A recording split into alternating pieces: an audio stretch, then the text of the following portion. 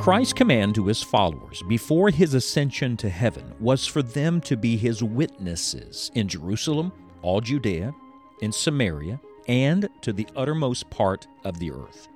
Our Lord did not intend for the good news of his death and resurrection to stay local, but instead it was to be taken globally.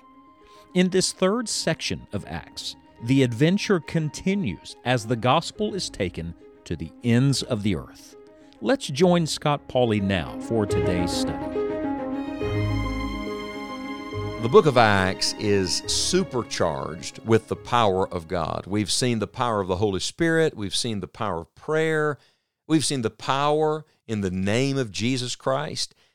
But today, I want you to see in Acts 16 gospel power. Look at the power that the Lord demonstrates to change a life, to change a family, to change a town when the gospel message is simply given.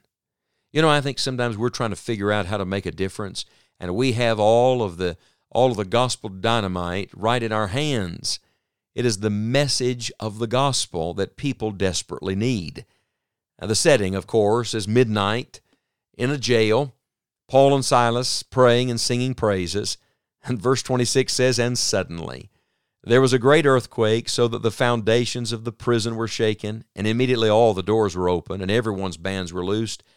And the keeper of the prison, awaking out of his sleep and seeing the prison doors open, he drew out his sword and would have killed himself, supposing that the prisoners had been fled.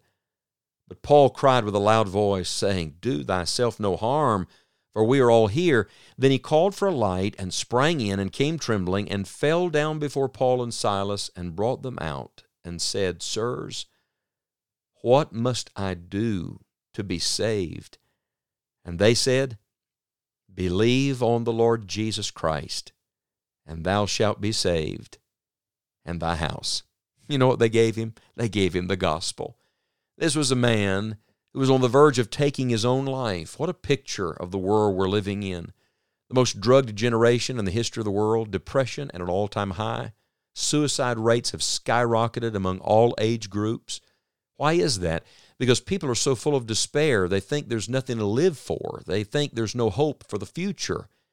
You know, the wisest man that ever lived, Solomon, said that a living dog is better than a dead lion. And let that sink in. A living dog better than a dead lion. What he means is, you may feel as low as a dog. You're not the lion perhaps you wish you were, but you're alive, aren't you? You're breathing, aren't you?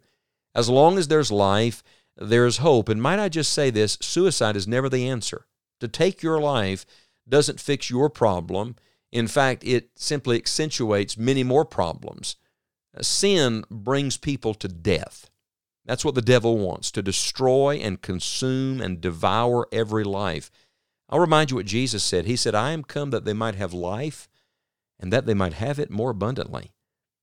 And that's why it's so powerful that Paul would cry out and say, "Don't hurt yourself." Remember what that man had just done? He had hurt them. He had beat them. He had only beaten them. He had put them in the inner prison and made their feet fast in the stocks. He had harmed them. But Paul, full of the love of God, says, "Don't hurt yourself." No, we're here to help, not to hurt. The man comes in, can't believe his eyes. How many of you know not only was the earthquake a miracle, but if an earthquake opened all the prison doors at the local jail, you know it's a miracle when all the prisoners stay in their cell. God kept all of them in. He didn't need the prison doors to keep them there. Now, what he was doing was demonstrating his own power. And the miracle then led to the message, because now the man knew there's something to this. "Sirs, what must I do to be saved?" Can I tell you what a world needs at this dark hour? I'm going to tell you what people need, whether they realize it or not, who are hurting and searching and hopeless and dying. They need the good news of the gospel of Jesus Christ. See, this man's life was on the line. He was entrusted with these prisoners. If he lost them, he would be killed by the authorities. And so he thought, well, better just end it all. That's a lie of the devil, my friend. If you're alive right now, stop listening to one who is a liar and the father of lies, and instead listen to the one who is himself the truth. Listen to the gospel. "Believe on the Lord Jesus Christ, and thou shalt be saved, and thy house." Do you realize it's the power of the gospel in every interaction in Philippi? In Lydia's story, it was the power of the gospel over religious ritual. She was a religious woman. She was a worshiper. She was at the place of prayer. She was going through the motions and mechanics of her faith, but she needed Jesus. Friend, that's the great thing about the gospel. It breaks through just the ritual and routine of religion. It brings not form but substance, not just the externals. It brings something to the soul. That's gospel power. Then, how about the demon-possessed girl? You remember the little damsel? That's gospel power over satanic opposition. Is the devil strong? Yes, but Christ is stronger. Does hell fight? Yes, but heaven's work is being done here on earth. How? Through the preaching of the gospel. So it's gospel power in Lydia's life. It's gospel power in the demon-possessed girl's life. Now it's gospel power in the Philippian jailer's life. And what is this? This is power over worldly ideas. This was a Roman man who was steeped in Roman ideology and philosophy. He worked for the government. That was his job. This is a worldly-minded man, and we're living in Rome right now. Welcome to Rome. We're living in a culture, in a context where people are so thoroughly secular. But I'm going to tell you what will break through that. It will break through the religious ritual, it will break through satanic opposition, and it will break through worldly ideas. Only one thing can do that, and it is gospel power. The gospel is what brings lost people to faith in Jesus Christ. The gospel is what gave Paul and Silas their boldness. See, the gospel works in us and in them. In fact, when you come to the end of this chapter and they're released from prison, they go straight to the brethren and tell them what happens, and the Bible says the brethren get comforted. I love this. So the gospel not only works to save lost people and give fresh courage to Christian witnesses, it also works to give comfort to the church. The gospel is the good news for everybody that hears it. Lost people need the gospel. Saved people need the gospel. All people need the gospel. So here's what I'd recommend you do. Go back again and rehearse the elementary principles, the foundational truths of the gospel of Jesus Christ. Ponder its power in your own life. Has it truly changed your heart?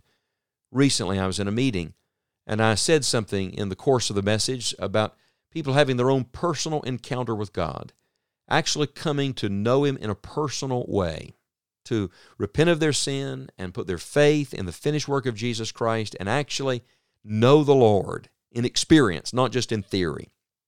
I didn't know it, but there was a woman in the meeting who was lost.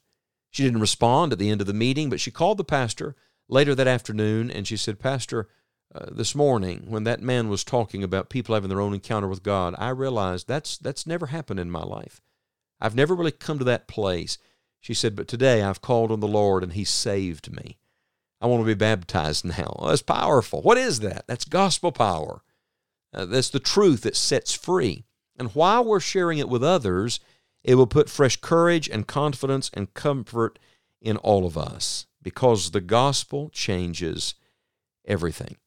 So by the grace of God today, reacquaint yourself with the gospel, and then recommit yourself to sharing it with someone else. There's no power like gospel power, and if you want to see the power of God at work in your city, at work in those you love, at work even in those who hate you or may hate Christ, I say to you, we must get back to simply presenting the gospel of Jesus Christ. And if you don't know what to say, just take this: believe on the Lord Jesus Christ, and thou shalt be saved, and thy house. Though no more Scripture is being written, the story of the furtherance of the gospel is being written at this very moment, and we get to be part of that story. The heart of our Savior is as passionate for the lost today as it was just before He ascended in Acts 1. Will you get in on what God is doing in the world today to reach the lost with the gospel? This is why Enjoying the Journey exists, to encourage and to equip you in the work of the gospel.